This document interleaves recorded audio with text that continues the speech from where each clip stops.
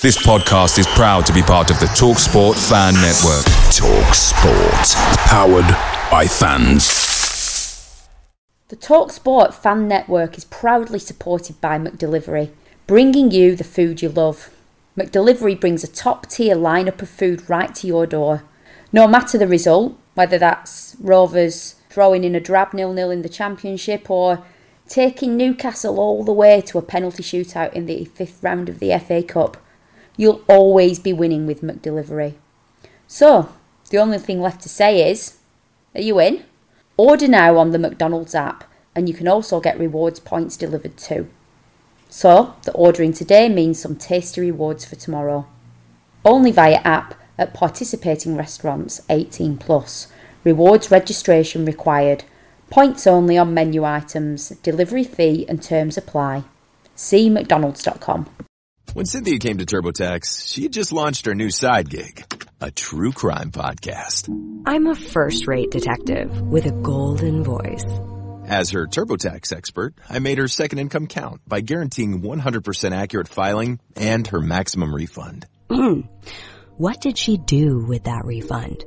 Find out next week. Switch to Intuit TurboTax and make your moves count. See guarantee details at turbotax.com/guarantees. Experts only available with TurboTax Live. Be warned that once you pick up a refreshingly cold drink from McDonald's and people see just how refreshingly cold that drink from McDonald's is, you may create drink envy. Because there are drinks, then there are drinks from McDonald's. For a morning brew that really creates a stir, get any size iced coffee, including caramel and French vanilla, for just 99 cents before 11 a.m. Price and participation may vary, cannot be combined with any other offer or combo meal. Ba-da-ba-ba-ba. www.brfcs.com.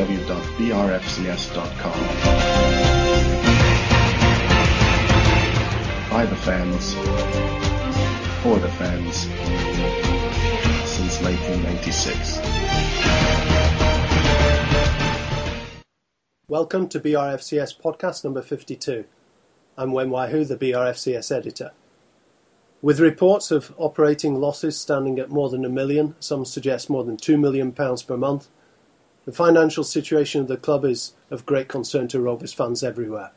So we'll be following up on a discussion we had 2 weeks ago in podcast 50 when we talked to financial expert and BRFCS Forum member Philip L about the club accounts. Philip gave us a rundown of Venky's Linden Limited accounts as well as the Blackburn Rovers Football Club accounts, two separate sets of accounts covering two separate periods under the Venky's ownership, but they're accounts that need to be looked at together in order to assess the overall financial health of the club. Philip gave us his interpretation of the accounts and also offered some projections, all of which painted a far from rosy picture. We were hoping to have another financial expert on that podcast to discuss the figures with Philip, but unfortunately he already had plans for that day. But today he's been able to join us, and so we welcome Andy Neal onto this podcast edition. Andy's a long-term member of the forum and is known as Fernhurst Rover on the board. He's an accountant with Pennine Lancashire Accountancy, and as well as contributing regularly to the forums, he also makes a valuable contribution behind the scenes by doing the BRFCS accounts for free.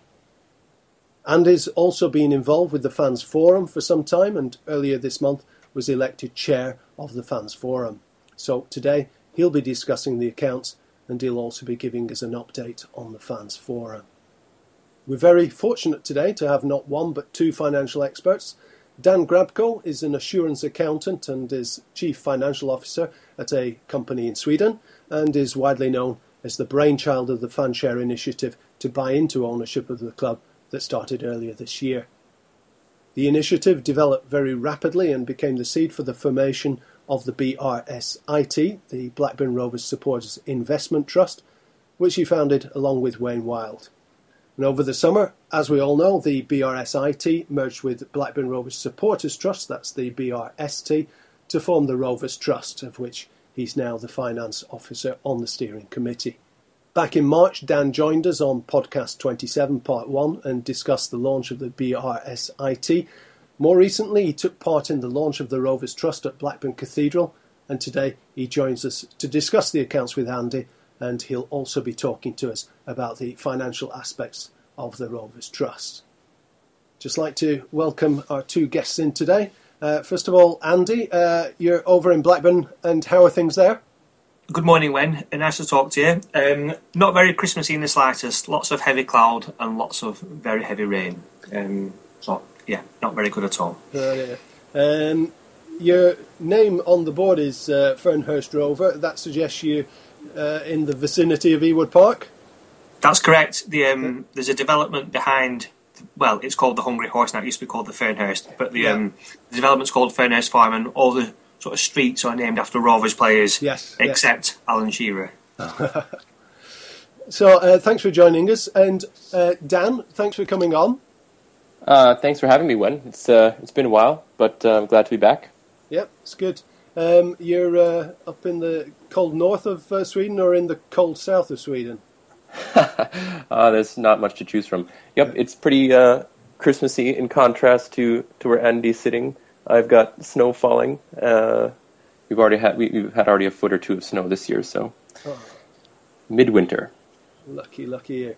Well, we'll be ploughing our way through the snows of the accounts now, and Andy is going to just take us through the accounts and discuss them with Dan. Andy, can I ask you to take over? Yeah, that's absolutely fine for Wen, no problems. So, as Philip has previously discussed, the accounts aren't very healthy for the period for Blackburn Rovers to 30th of June 2012. If we start off by looking at the KPIs within the accounts, we can see that from 2007, 2008 they have fluctuated, but what has been increasing steadily is the operating loss and the wage bill, which last year stood at 92.2% of turnover. Dan, how do you think the club can reduce that percentage figure, given that the income is going to drop drastically this coming year?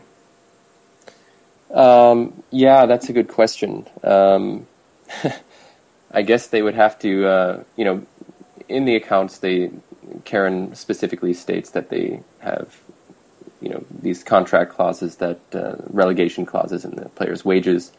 But at the same time, we've been signing players like Danny Murphy and Atuhu on large wage contracts over the summer. So it's hard to say how exactly they're going to do it, but there is only one way to do it, and that's to either renegotiate contracts with your high wage earners or be forced to unfortunately get rid of them. There's no easy way to lower your wages and salaries if you're forced to do it quickly. It's much easier if you can have a 4 or 5 year plan to have the time to adjust. Yeah, unfortunately, I don't think we've got 4 or 5 years to adjust, which is indicative of the situation we find ourselves in at the minute.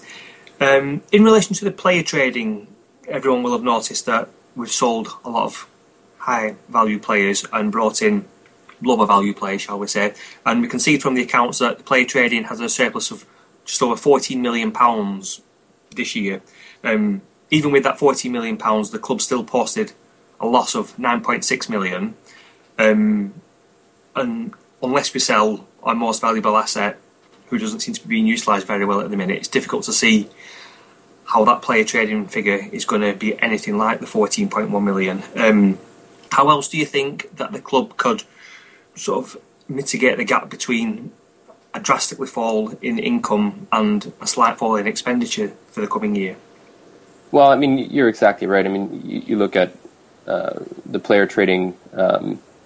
The player trading surplus is the thing that's actually propping the club up right now. We doubled our operating loss from the year before. I think it was about 4.8 million in 2010 and 11, and now in 2011-12 it's 9.8, something around there, 9.6, 9.8 million pound operating loss. This year was offset. So basically, what you're looking at is we don't have the staff really to continue to make these kind of trading surpluses on players every year to offset our operating loss. The only way you can really attack the situation is to try to increase your turnover from the other sources, which is match day and commercial. Those are the other two besides the TV money and our parachute payments. It's the only way you can affect it. So you have to try to attack it from, if you can't lower your costs, you have to try to raise your turnover. And let's be honest, that hasn't been going very well for the club either. We still don't have a main shirt sponsor. I guess we've landed a minor shirt sponsor that's going to be going onto the back of the shirt after Christmas, but still no main sponsor. There's still tons of whiteboards, white advertising boarding around the club. I was actually at the Millwall game in late November after the Rovers Trust launch, and it's really striking that the difference when I came for the BRSIT launch the prior season. There were no white boards. There was advertising everywhere, and even then we had lost money compared to the turnover from the prior year. So it doesn't seem like we are able to make up that loss. So it'll be difficult to see how it could be done. Indeed. I was just actually looking at the turnover, the sort of breakdown of the turnover, and what's quite striking from 2011 to 2012 is the drop in commercial income. How much of that can be attributed to the lack of shirt sponsor, or how much can be attributed to the drop in sort of footfall in commercial sales? I'm not too sure, but that's going to drop a lot this year. Obviously, the media is going to drop a lot. Am I right in thinking that the parachute payment is one season of payment split over 4 years? Yeah, it's one season of full revenues, which I think was 48 million is the total parachute payments over 4 years, and it's 16, 16, 8, 8, I believe is how it's split up. So this year we get 16, next year we get 16 again, and then the season after that. So I think that's the 2014-15 season. Mm-hmm, we'll get 8, and then one more payment of 8 the season after that. So yeah. So in theory, for 2013, if we take out the player trading, we could be looking at a turnover reducing from £54 million in 2012 to anything between £20 and £22 million for 2013. Yeah, I think I made a rough estimate last season. I thought it'd be around 30 if you look at 16 plus. I think the TV money for the championship is between 4 and 5 million. Right. So you get that as well, and then I actually had estimated a little bit higher commercial income. I was giving the club a little bit more credit there, but I think it will be somewhere in the high 20s. And if you're looking at that and you're looking at our wage bill, even if you say that we could half it through our relegation clauses and everything else, which I honestly don't believe. I think it will be a little bit higher. I think we'll be in the 40s still somewhere. Then you're looking at a total, wages to turnover of probably 130, 140%. So then you're looking at having to, do some serious profit making on player trading in order to balance the books. Yeah, it's a worrying position. Possibly not as worrying as Philip made it out to be, but still a worrying position. In relation to staff, I see that they've not reduced the number of staff, and there's not been a large cull of staff that was quite widely predicted over the summer. So that's not really an area where they're going to be able to save money, even though it's the largest area of expenditure, which is a bit of a worry. Which brings us to the question of how the gap between the income and expenditure is going to be funded. If we agree that it's not really going to be managed through player trading, and it can only be managed to a certain extent through the cut of player wages, then it's how that gap is funded. And at the minute, it seems to be we're at the behest of the owners. We've been given we've not been given assurances that they're going to continue to fund the club, but I would imagine it's in their interests to do so. The only question is how long they're prepared to do it, and how many losses you are prepared to incur. Yeah, exactly. We're basically at the mercy of the owners to come in and provide that money, which they have done to date. I mean, the thing is that you then worry about how they do provide that money. You've basically shown what their intent is in that area by, the way they've funded the money in the accounts is they funded it through debt. So meaning that they've loaned money to the club, basically. You see, they converted most of Barclays' facility into a debt that is owned or that is owed to them by the club, as opposed to injecting real equity into the club. They've done it through debt financing. So that's also worrying because while it's nicer to not owe the bank money, you still have a large number, a large figure that is owed as debt rather than equity. Yes, that's correct. Yeah. Just going on to the sort of off the field activities, it's interesting to note that while the wage to turnover ratio has increased from 86 to 92%, actual payments to sort of off the field team in terms of the executives has dropped quite significantly. It seems that they're trying to compensate the increase in wage to player turnover by cutting costs in the boardroom. Do you feel that's had a detrimental effect upon the club as a whole? Well, quite bluntly, yes. I mean, I think when we had, Tom Finn and John Williams there, I think Williams was on something in the low 300s according to the accounts of a few years ago.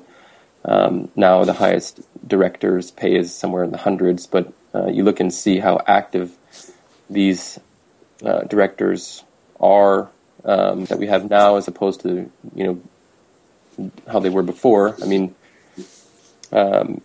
there's no real communication from the directors of the club. It's all coming directly from the owners or their global advisor, Shebby. It doesn't seem that the board of directors is nearly as active or has the same type of responsibility, or better put, probably has the power to assume the same types of responsibility as they did under previous ownership. Indeed. A point that's been regularly discussed on the forum is the debt position of the club overall, whether Venky's have actually increased the debt of the club or not increased the debt of the club. And towards the back of the accounts, the net debt figure is actually listed for the period to 2012 as £24 million. So for all the arguing and aggravation and angst that the club has suffered over the last 2 years, they've actually reduced the debt by less than £2 million while increasing the amount that the club or to the parent company to £21 million. So it's quite a point of discussion. Have they increased the debt of the club? Have they not increased the debt of the club? What are your views on that, Dan? Oh, my basic view is there was all the huff and puff about Barclays calling in debt last year and making demands on Venky's. I don't think they took that very well.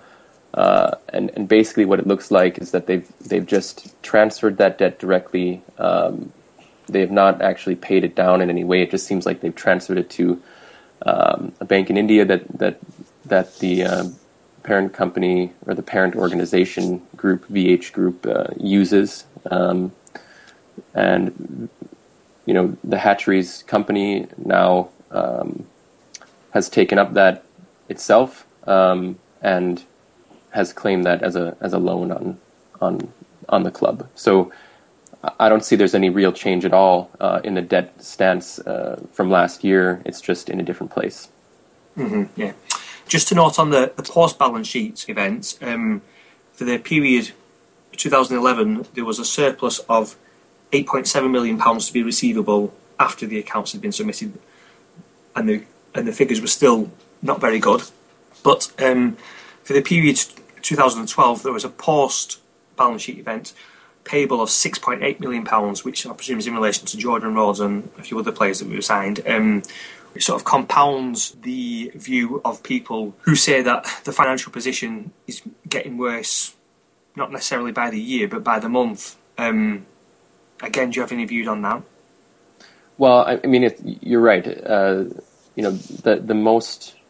highest portion of that six odd million that's payable in player trading is going to be the Rhodes transfer, and then the minor sales that we made post June 30th. I think Yakubu, for example, went for $1 million somewhere in China, I believe, and then all that stuff that came together under July and August is going to be in that figure. So even taking that figure into account, if you say that the net is 6.8 loss after the balance sheet date, you're still looking at player trading profits of about 8. And again, like Phil said, that's actually an accounting number. That's including amortization as well. So the actual cash surplus is going to be greater there. But that being said, what wages are we paying Rhodes? And like I said, the other higher wage earners that we brought in the summertime are not helping matters when really we should be looking to bring in proven players proven championship players that don't command premiership wages, but have proven themselves capable in this division that can help us in a promotion push. Mm-hmm. Yeah, I agree. So I'll just sort of round up this section. How would you, in a nutshell, surmise the accounts for the period to 2012, Dan? Well, the accounts, I guess the basic summary is what a lot of us have already come to realize, is that we're losing too much money on operations, and the only thing that is sort of balancing out the books is heavy player trading profits. We know that can't continue for forever, probably not even for another year. So unless the operating costs can be brought under control, and that means, in effect, player wages, as well as a more concerted effort and success at developing the other areas of our turnover, most significantly commercial turnover, there's going to be a problem. To be honest, we don't have the worst accounts of a football club. You can look at 90% of all football clubs that have accounts that, if they were in any other industry, you would be appalled and you would wonder how this company was going to keep running it as a going concern. Football is sort of a strange industry at the moment, where all the accounts are showing losses for every company or club that is doing business. So, unless the owners can give us assurances, of course, there's reason to be worried. And this kind of activity is not sustainable in the long term. That's the conclusion that I come to. Yes, I agree to very much with what you've said there, Dan, and you've summarised it far better than I could. I would just say that I suppose technically to date the owners haven't given a reason why they wouldn't continue funding the club. They've funded the club so far, so fingers crossed they can carry on funding the club into the future, or find somebody who will be prepared to fund the club to a greater extent. So that's pretty much the summary of the accounts. Yeah, thanks very much. To go back to the very beginning, let me see. I think, Andy, you talked about a KPI at the very beginning. What on earth is a KPI? KPI is the key performance indicators that the club and the accountants will look to see how the club is performing. I'm just trying to find them as we speak. Yeah, I've got them, sorry, yeah. So it lists the turnover, the wages and the salaries, and then other operating expenses, the operating losses, any interest payable, which actually, to be fair to Venky's, has been reduced from £1.6 million in 7-8 to just £200,000 in the last financial year. So that's one positive to give them. It also includes player trading, either a profit or a loss on that, and then the position of the team at the end of the season, average attendances, wage to ratio, turnover, and the number of live games. So that's the KPIs that the club sort of measure the performance against as a round Yeah. Are they industry standards, or is it just what the club identify themselves?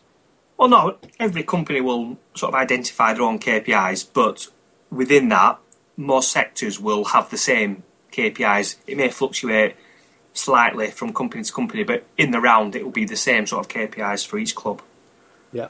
Okay, good. Now, player trading, I'm just wondering how it compared with under the Walker Trust. Do either of you have any views on that? Well, I've in the accounts it actually lists the KPIs for the last 5 seasons, and for 07-08 it was just a loss of 2 million. 08-09 it was a profit of 10.9 million, which I presume would relate to the sale of Santa Cruz, if I'm not mistaken. And in 9-10 it was a profit of just £400,000. So over the 5 years it's been up, down, up, down, up, down. It's just under the last 2 years the figures have been a lot higher both ways, which to me would indicate a bit more instability within the squad and the club as a whole. Ideally you just want to be trading 1 or 2 players per season, and ideally make a profit on that. Right, okay.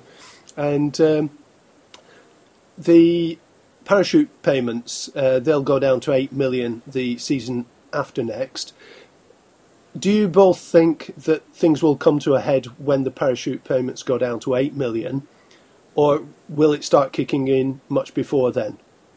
I think it all depends. I think it depends on how effectively the wages are contained, and the strategy that Venky's want to take.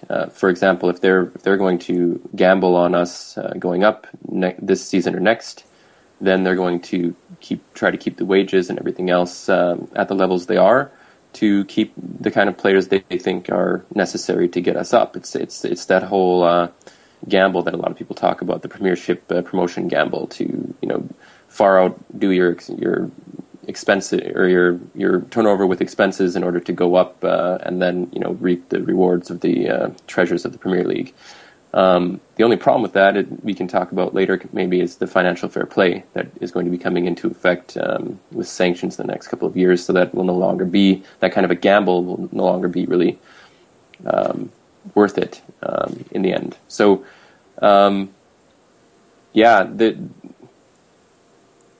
if they fund for the next 2 years and then we don't go up, say, what happens then? They've lost however many tens of 50 million pounds, whatever it is that they lose, 50 to 100 million pounds, you could say, just as a rough estimate, maybe. I don't know. And they're sitting there, and they're now it's going to be even harder, because now they have to even pump in even more money, and if they want to charge up, and at that point they could be running into transfer embargoes, high fines in the tens of millions of pounds based on the sanctions that are listed under financial fair play for violating financial fair play. It could really be a bad spiral if they keep trying to fund at the levels they're funding now and not balance the books on an operating basis. Yeah. Andy? Yeah, I mean, obviously everyone would like the club to go up either this season or next season. But like Dan says, if the club doesn't go up and the income's dropping and they keep the players, some players may be very difficult to move on given their age and wages, then yeah, it could be in a position where debt's racking up season after season, and Venky's have to ask themselves if they're going to continue to fund the club. Obviously, if the club do get promoted and with the new TV deal, then the club won't be swimming in money, but the position will be a lot healthier, and hopefully all that will be forgotten. It all depends literally on promotion either this season or next season. And you're saying that the figures are not as worrying as Philip made out, but still worrying. How worrying is it for you then? Very worrying, because this is real money at the end of the day. Over the years of the Premier League, people have increasingly bandied figures around, we'll just sign a player for £5 million, we'll just sign it for £10 million, like it's monopoly money. This is actually real money that has to be paid back at the end of the day. And if we can't pay it back, if the club can't pay it back to Venky's, and Venky's wants to recoup that money, then you've got to ask yourself how they're going to recoup the money. Do they sell the club? Do they sort of lease some of the assets and rent them back that way? It could be very scary, and it's easy in the current predicament that the club find itself in to sort of always paint the worst picture. But if the club do get promoted, then the picture will be a lot healthier. Some might even say that if the club get promoted, then hopefully Venky's will sell the club, make a small profit, and put us into an ownership who could possibly run the club on a more professional basis. Or maybe not a more professional basis, but appoint more experienced football administrators. Or just football administrators, even. I could possibly comment. Right. Yeah. Now, one administrator that we don't want to see is the one that's forced on us. I think there was a suggestion that someone in a position of power at the Rovers was suggesting we could be in administration by the end of this season. What are the possibilities of that happening?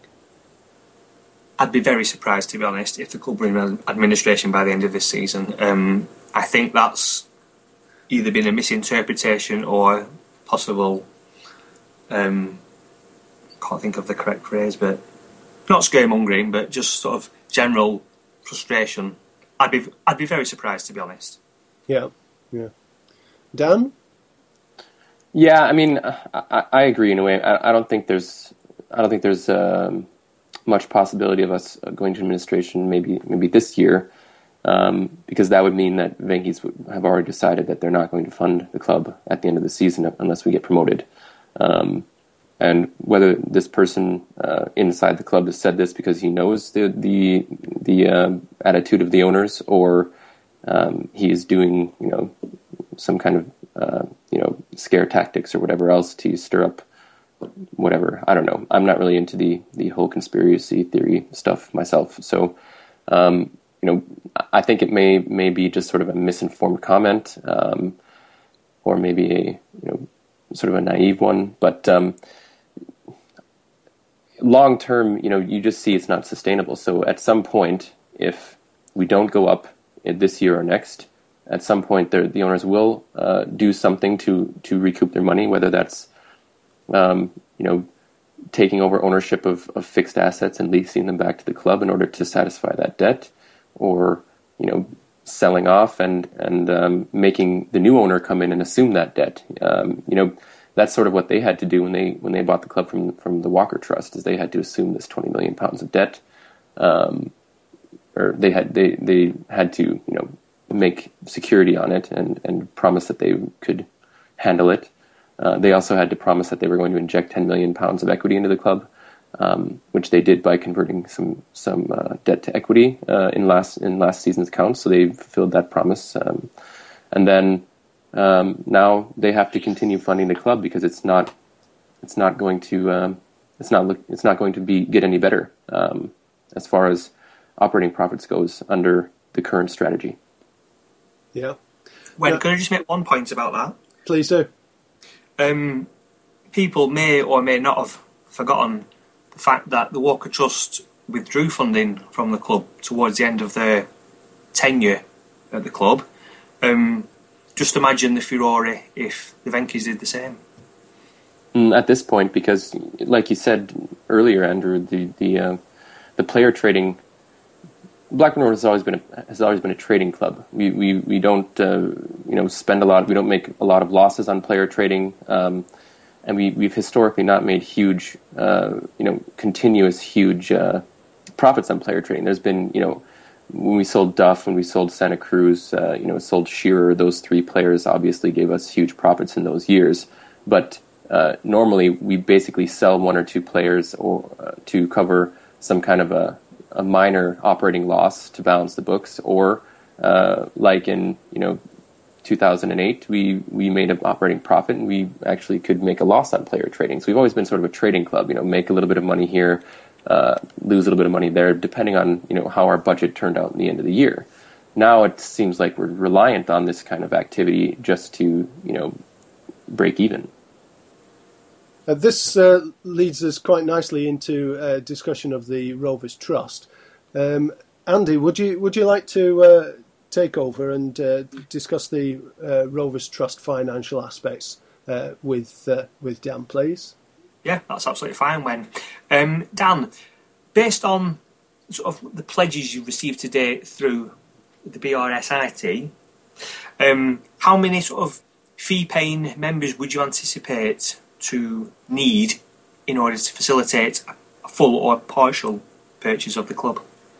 Well, that's it all depends on how much of the club we can get. I guess, there's this £10 million initial goal that we always talk about, to let the current or any future potential owners know that we're serious about becoming part of the ownership structure at the club. To date we have about 3 million of that. And based on our pledging levels from different pledgees, we estimate that we need about 5,000 pledging members to make up that £10 million figure.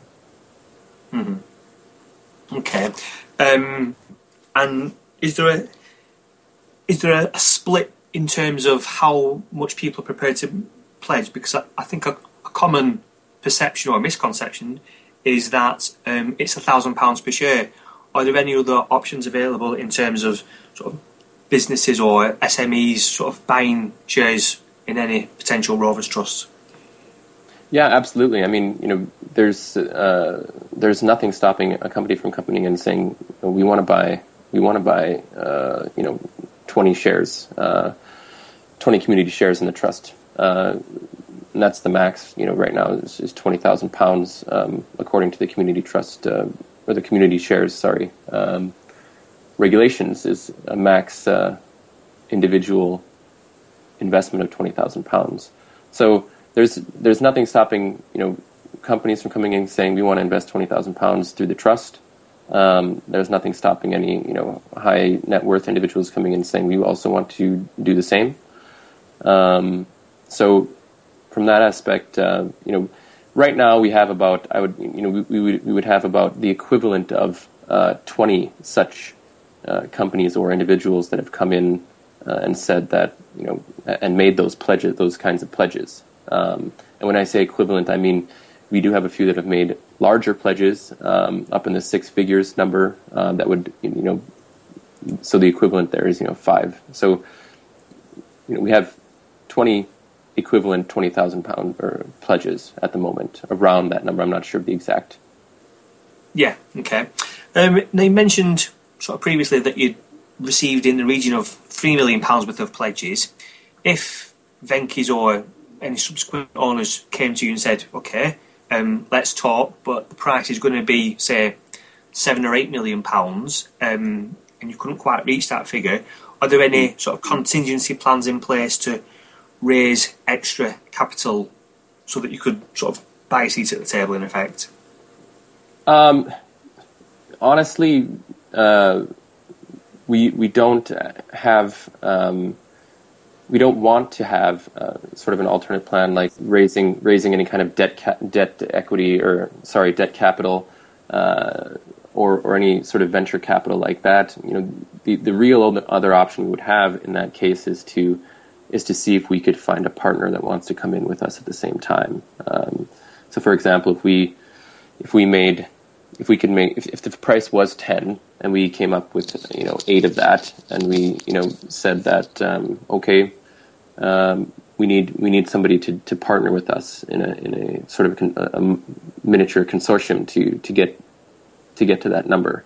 That's sort of the route we would much rather take than trying to do anything else creative, because that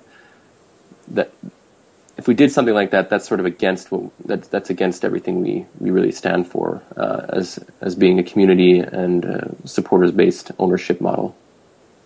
Yeah, okay, I understand. Yeah, sort of given the financial constraints that a lot of people are suffering at the moment, to some people £1,000 is a lot of money.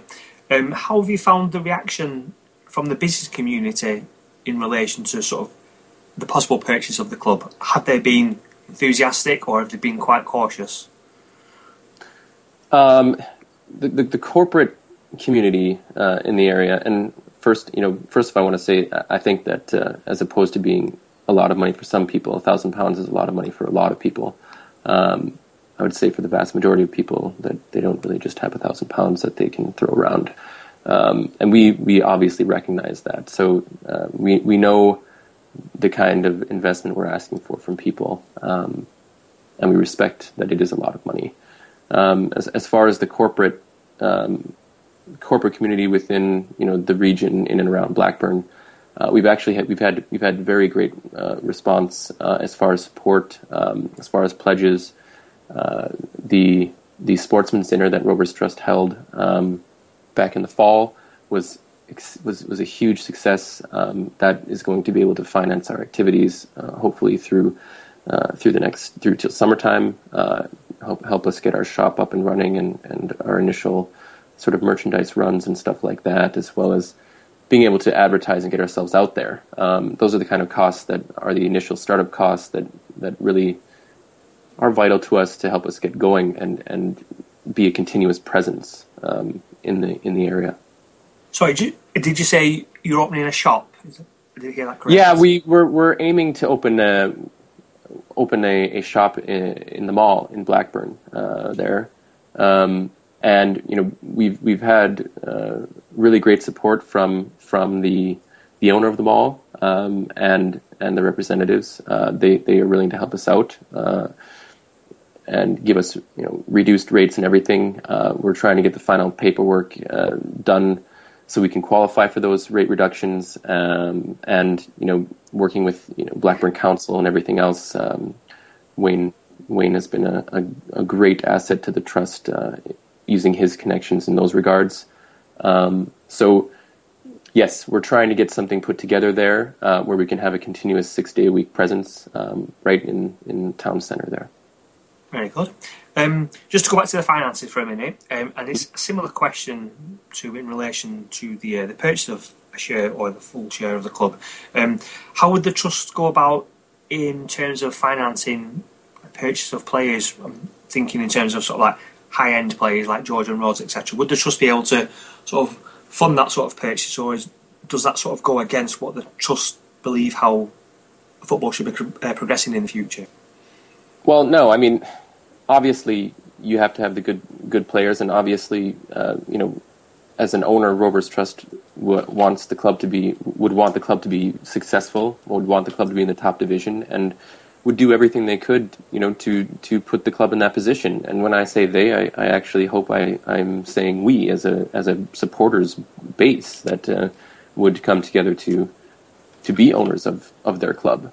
And as far as the finances go, I mean, if we made 20 million in profits on player trading in the last 2 years, we could also easily afford to break the club's spending or transfer record and buy a Jordan Rhodes, because we would have £20 million of profit there. So it all depends on how you look at it.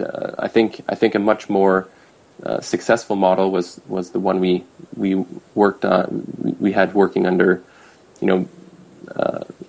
the Walker Trust. We'd have to do it even a little bit more tighter, because as I understand it, John Williams negotiated with the trust on an annual basis to give the between £1 and £3 million that helped the club balance the books every year.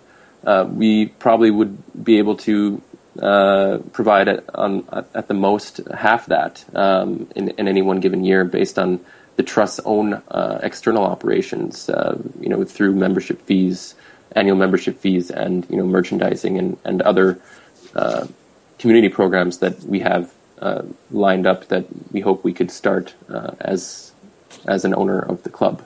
So there is a business model there to provide funding for the club, but not on a grand scale. I mean, that's just obviously not something we can do. Yeah, I appreciate that. Just a final question. If the club did get promoted back either this season or next season, and everything suddenly turned 180 degrees and was rosy again in the garden, and the Venkies weren't interested in talking to the Rovers Trust at all, how long would the Rovers Trust evolve into a supporters group, or how long would it continue with the current objective of obtaining a voice within the club? Well, I think we're always going to have, to answer that question, I think we're always going to have the objective to own some part of the club. We believe strongly that that supporters should own some share of their club and be allowed to have a say in it. It's something that we think is very fundamental to the core of what a supporters trust is, and that's something that Supporters Direct also feel is a core of what the organizations that they support do. So we're never going to shift our focus from trying to gain some form of ownership and be part of the ownership structure at Blackburn Rovers. That's what we want for the good of everyone, not only the supporters, but for the club itself and for the community. So that won't change. If we go back up, with the new TV deal, everything skyrockets. The price of everything is going to go up. So it will make it harder for the supporters to get that kind of a say. At the same time, I hope for that every day. All I want is for the club to go up and be, back where they've been for the past 11 years. So it's a tough one because, the trust wants the club to be successful. The trust wants to see the club, up playing the likes of your Manchester Uniteds, your Chelseas, your Liverpools, your Arsenals, week in, week out. That's what we all want. What we hope we don't have to, live through is another nightmare of the past 2 years. Indeed. Well, thanks very much for that, Dan. When? Yeah, I just got a few questions actually. Dan, if the club were to go into administration this season, next season, would you actually have a chance to take over the club, do you think? When I said, would you have a chance, is it at all possible that you could take over the club? Wouldn't it be more likely that, another foreign investor or even a UK-based investor would come in and take it over? Yeah, I guess, that all depends. You never know that situation until it comes up. Obviously, it's something we all want to avoid. The thing that makes it hard is you never know who's out there until they show themselves. There could be, several domestic or foreign investor types that are looking for a football club and waiting for one to be available on the cheap. So you don't know that. I would hope that the attitude of any administrator in charge would be to put the club first, and the long-term sustainability of the club as a running as a going concern that's able to pay off its creditors on a regular basis, and from that perspective, a potential owner that is coming in that has only whose best interests are the club and have always been the club would be somebody that would be preferred to someone who's never been involved in football before. Someone who's has no vested interest in the club in that situation. That would be preferred. So from that perspective, we would hope that Rovers Trust would be able to strike up a good relationship with the administrator and show the ability to take over the club and run it properly. Yeah, and I can see the potential for surviving in the Premiership with very little equity as the Rovers Trust has. But what about the Championship? If you were still in the Championship 1-2 years hence, how on earth would you fund the club in the Championship? Well, I think this is a good point, a good place to bring in financial fair play, because financial fair play in the Championship is a reality. It's already in full swing. In the next couple of seasons, the sanctions are actually going to start coming into place. So it's actually going to be forced on everyone to operate their club the way that Rovers Trust envisions operating Blackburn Rovers, which is, having your operating expenses be within the levels that your turnover can support, running the club on basically a break-even basis. So the days in the championship, at least, and the rest of the football league are over, where a rich owner can come in and pay $60 million a year in wages on 20 million of turnover, or even less, 12 or whatever it is, and just put in hundreds of millions into the club and force them up through the divisions to try to get to the Premier League. That's not going to be nearly as straightforward as it was in the past, and it will discourage a lot of that sort of activity.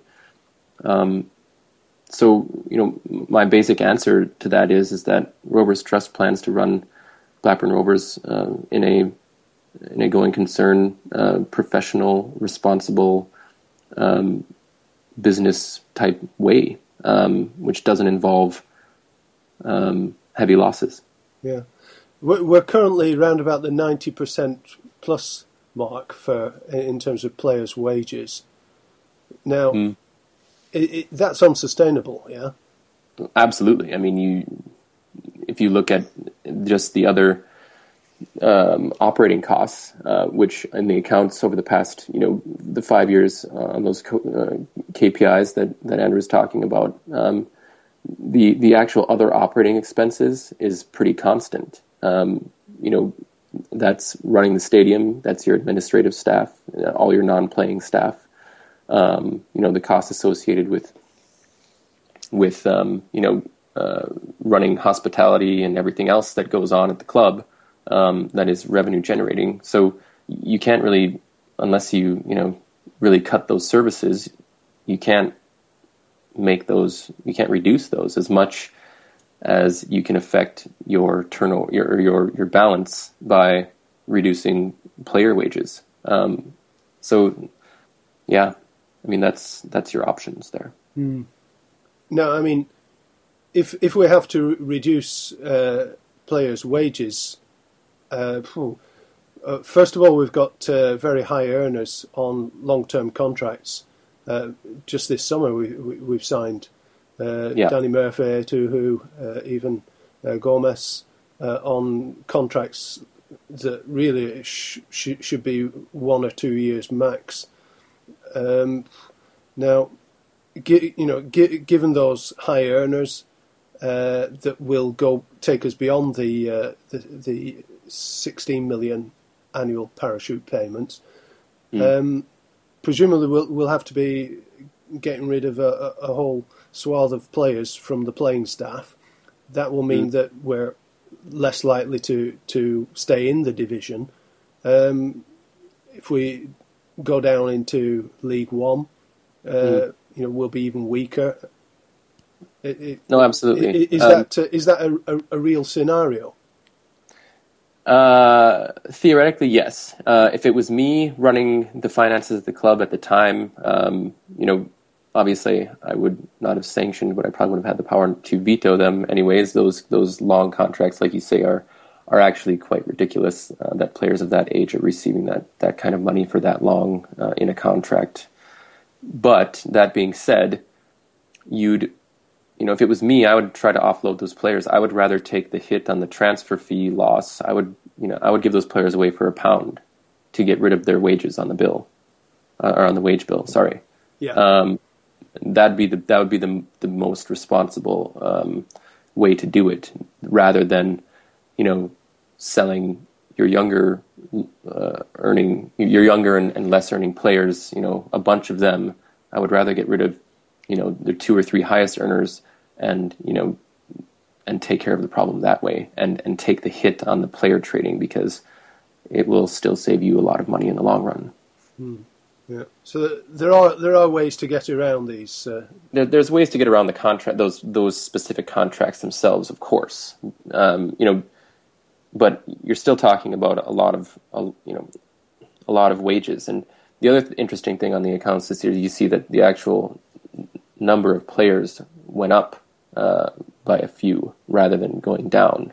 So we actually have more players on the books this year than we did last year as a championship club, which is also questionable from a strategy standpoint if you're not completely gambling ongoing right back up. Right, yeah. Okay, thank you. Do you have any final comments on the accounts or on the Rovers Trust issues, Dan? No, I think that, I hope that, Rovers Trust's objectives and our aims and goals are pretty much common knowledge and have come across, pretty well. I know Wayne's been trying to be more active on the forum.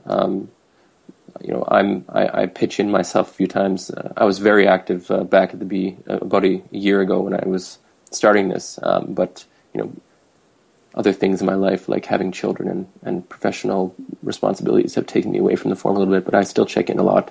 But I think we're doing a good job. We're growing steadily every week with new members. Pledges are sort of trickling in. It's harder with the pledges now because there's no. There's more, a wait and see attitude, and I just hope that people can understand that we need to be ready should the time come. So, we're asking for soft pledges now, so you don't have to turn over any money. But if you support our idea and you think that you would be willing to support us at the time when we're most needed by the club, then go ahead and pledge now instead of waiting, so that we can more correctly judge the kind of support we can expect. Yep. Well, thanks ever so much for that, Dan. Just ask Andy if he's got any final thoughts on accounts or the Rovers Trust finances. The accounts, I think we've covered the accounts probably to death, to be honest. Most people, I'll say most people because not everybody, acknowledge that they're not the best. Unless Venkers are prepared to put in huge amounts of money next season, I can't see them being any better. In relation to the trust, it's an interesting one because a lot of people are aware of the trust. I think there's a few misconceptions flying about wanting to buy the whole club, wanting to buy 20%, but having £10 million to buy the club, etc. And like Dan said, I think it's got to the stage now where people are sort of wait and see. It's not helped that the current owners have just not dismissed any advances; they've just ignored them, to be honest. So that raises a lot of questions in the supporters' minds or the supporters that I speak to anyway, in terms of how's the trust going to sort of not force the hand of the owners, but sort of persuade them to even come to the table to talk in the first place. So that probably holds back pledges because people want to see something happening before they're prepared to pledge. But in order for the Rovers Trust to be able to sort of push that, they need to have the pledges. So it's a chicken and egg situation, and it's a difficult one, to be honest. But hopefully the hard work will pay off one day. I just want to add, that's exactly correct. It's a long term. We're not here for a couple of years, and then to go away. This is set up so that whenever we have the opportunity, whether we're needed or have the opportunity to come in, that we want to be there. So it's not going to go away, and that's hopefully something that can be seen as a positive by all the supporters. Thank you for the discussion of the accounts and of the Rovers Trust. Just like to move on to the fans forum now. As people will perhaps know, Andy took over from Martin Howarth earlier in December as chair of the fans forum. That will be for 1 year. There'll be elections again next December. Andy, of course, is one of the Puna 9, one of the infamous Puna 9, I believe. And at the time of the Puna trip, it's over a year ago now, isn't it? It is. John Waring, secretary of the Fans Forum at the time, came on to a podcast to talk about the Fans Forum, and he joined us later after returning from Puna to give us a brief report. Now, we haven't really spoken so much about the Fans Forum since then. Of course, Glenn and Steve B of BRFCS Admin are both active with the Fans Forum. and they've mentioned the Fans Forum on a few occasions. Would you like to just tell us roughly what on earth is going on at the moment in the Fans Forum? Well, at the Fans Forum, you may or may not be aware, Steve B has been elected to the position of Vice Chair as well, and John's been re-elected to the position of Secretary. It's been turbulent 12 months, shall we say, since our return from Pune. I think before the trip, a lot of people either didn't know about the Fans Forum, or the work that the Fans Forum did wasn't really relevant, sexy, exciting, whatever you want to call it. Because in essence, the role of the Fans Forum was to sort of be a soundboard to the club in terms of the matchday experience. But obviously, the trip to Pune changed all that. All of a sudden, we were sort of thrust into the spotlight, shall we say, and how people viewed the Fans Forum, or how the view of the majority of people of the forum changed quite dramatically. A lot of people thought we should be very proactive in terms of telling Venky's how it is. A few phrases I received before the trip was to stick it up on, which I didn't think was going to be very helpful, to be honest, or very respectful. But from the forum's point of view, the main sort of thrust of the message we tried to get across to the owners was that the way they were running the club wasn't working. It needed to change, because if it didn't change, the emphasis would turn from the manager to themselves. The messages we got back from the owners, well, we actually only met Balaji in terms of club business. We met Venkatesh, but that was at the temple. But the messages we got back from Balaji were very positive. We've got big plans for the club. We want to do this, we want to do that, we want to do the other. Obviously, we want to take the club to be in the Premier League, we want it to be India's Premier League team. The plans that they had in place did seem very impressive, and they did seem very committed, and they seemed to be taking on board what we said, etc. Obviously, subsequent events have shown that possibly they weren't listening as much as we thought they were. So yeah, it's been a turbulent 12 months. And what's the current state of play? Is the brief changing, or will it change? There isn't a brief as such. And the initial idea of the forum was that John Williams brought supporters together who were writing in or ringing in. They weren't emailing in those days, I wouldn't imagine. And he got people in to discuss their problems or queries. And he, at the end of the day, decided he would bring a collective of people together to discuss issues on a sort of a semi-regular basis. And he brought people in from the now disbanded Rover Supporters Association. There were people from the Disabled Supporters Club, etc., North Lancs, South Lancs, that sort of thing. And it was strictly non-footballing, so it wasn't a case of, well, I was a manager at the time playing 4-4-2 and not 4-5-1. It was literally sort of more match day experience issues. When Paul Hunt came in, he was quite keen to expand the scope of the forum, shall we say, because he'd had previous experiences with forums. I think it was at Leicester City. I may be incorrect, but I'm pretty sure it was Leicester, we said. Not to discuss again, literally, the 4-4-2, etc., but more sort of discuss maybe how the club can progress the academy, sort of like the possibility of playing reserve matches at Ewood on a more regular basis, etc. But we never really got round to that. The leaking of the letter, etc., and then Paul Hunt left, shall we say. And then Cheby's come in, and it's reverted more back to sort of, I suppose, what people would call type, day-to-day issues. So I suppose in essence the scope of the forum as it stands at the minute is how it's always been. Obviously, questions do get asked about owners' commitment, the future of the club, the financial position of the club, but quite often the people who attend from the club aren't in a position to answer those.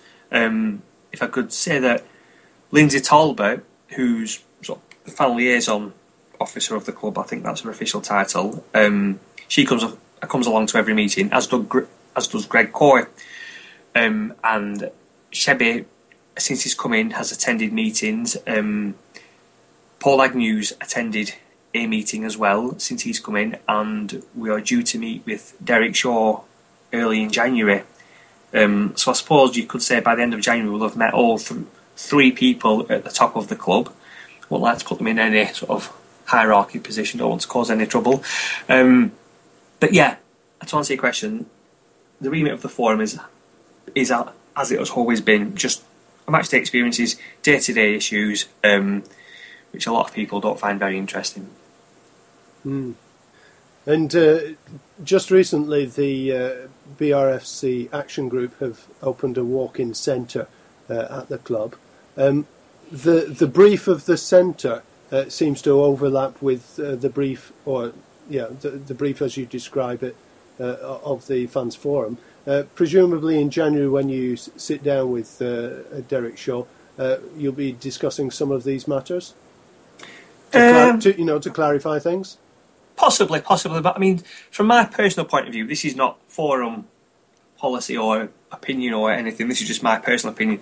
I have no problem with the action group sort of talking to the club if they've got the sort of like the members, and the members want to raise an issue, then they're serving their members. And at the end of the day, whether it's the action group, whether it's the Rovers Trust, whether it's the Fans Forum, the objective of all three groups is for a well-run football club. Like Dan said previously, he wants Rovers to be in the top division, playing well. We all want Rovers to be a well-run, settled club. I think some of the problems come from how we reach that point. But like I say, from a personal point of view, I have no problem with the action group speaking to the club. They're serving their members, and if they're serving their members well, then everyone's happy. And you were mentioning there that Shebby has come along to a Fans Forum meeting. Was that just the one occasion so far? No, he's been to, I think he's been to 3. I think since he's been appointed, I think there's been 4 Fans Forum meetings off the top of my head, and there was one he couldn't attend at last minute due to sort of outside business matters, but he's attended the rest of them, and to be fair, he's listened attentively, he's participated fully, and he's been a breath of fresh air within the meetings, definitely. We've actually been able to discuss issues in the knowledge that we would be able to get answers, but that's not to detract from the people who were in previously, because if they couldn't get the answers, then that wasn't their fault. But Shebby seems to have the hotline to Puna, shall we say. Yeah, you're referring to problems under the ownership of the Venkis rather than previous ownership here. Sorry, yeah, I should have clarified that. Yeah, with it was clear towards the end of the time that Tom Finn and Paul Hunt were at the club that they just couldn't really. They were either directed not to answer anything, or they just didn't have the answers, which sort of rendered the meetings a bit of a PR exercise more than anything, really. But like I say, that wasn't Tom or Paul's fault. If they were under instruction or just didn't have the answers, then there's nothing they could do about that. Yeah, of course. Yeah. Good. Dan, do you have any questions to ask about the Fans Forum? No, I think I actually was when Andy describes what most reporters think about what the Fans Forum is, especially being an overseas supporter, heard about the Fans Forum, and I've heard the jokes about that they talk about the kinds of pies that are sold on the day or whatever, that kind of stuff. But no, I mean, as far as the Fans Forum goes, it's definitely something, from my point of view, that is extremely important, because it's meant to be an ongoing conversation with the people that are running the club. So I think it's a really great thing, and I think it's also absolutely correct that it doesn't really get into what happens on the pitch, but sort of concentrates more on what's happening in the surrounding areas as far as supporters experience on the day. Can I just sort of interject at this stage? I'd just like to I should have said this at the beginning really, but I just wanted to place on record the appreciation for the previous chairperson, Martin Howarth. He received a lot of bad press from within the fan base. Pretty much sort of like Dan said, people sort of poking fun at it, saying we discussed the flavour of pies and how hot they were, etc. We do discuss other things apart from pies. I'd just like to sort of place on record the appreciation that the forum has towards Martin Howarth. He put a lot of effort into the forum, he put a lot of hours into the club, and he put a lot of years into the club. It took a lot of stick, Martin, but he stuck by the forum, and it probably wouldn't be here today if he'd not persisted with it. That's good. It's good to hear comments and praise of other fans who are putting time and effort into making the football club a part of the community. As for pies, keep them off the pitch is what I say. Apparently it's supposed to be hanging out mince pies today. A well-known local bakery is supposed to be hanging them out, and I've seen a few comments where they might end up. What, to the players, is that? Well, I'm not sure. Maybe I misread it. Yeah, good. Okay. Well, just round up there. We'll be back with the more regular podcasts, actually talking about on-the-field matters, possibly the odd pie thrown in. Cammy will be with us in the next podcast, talking about the footy, and we look forward to that. Thanks ever so much to Dan and to Andy. Thanks very much, guys. Thanks for inviting me on. It's been a pleasure. Thank you. Right. Thanks very much, Wayne. It was fun. Yeah, I'm sure it was. Yeah, fun for two accountants. Great. Well, we hope that things go well for you in the Rovers Trust and the Fans Forum, respectively. Out there, the many people who listen to us will be back soon. Thanks ever so much to everyone for listening in, and wherever you are in the world, do take care. Thank you very much. Sports Social Podcast Network. It's the 90th minute. All your mates around. You've got your McNugget share boxes ready to go. Your mate's already got booked for double dipping, and you steal the last nugget, snatching all 3 points. Perfect. Order McDelivery now on the McDonald's app. You in? At participating restaurants, 18 plus. Serving times, delivery fee and terms apply. See mcdonalds.com. This podcast is proud to be part of the TalkSport Fan Network. TalkSport. Powered by fans.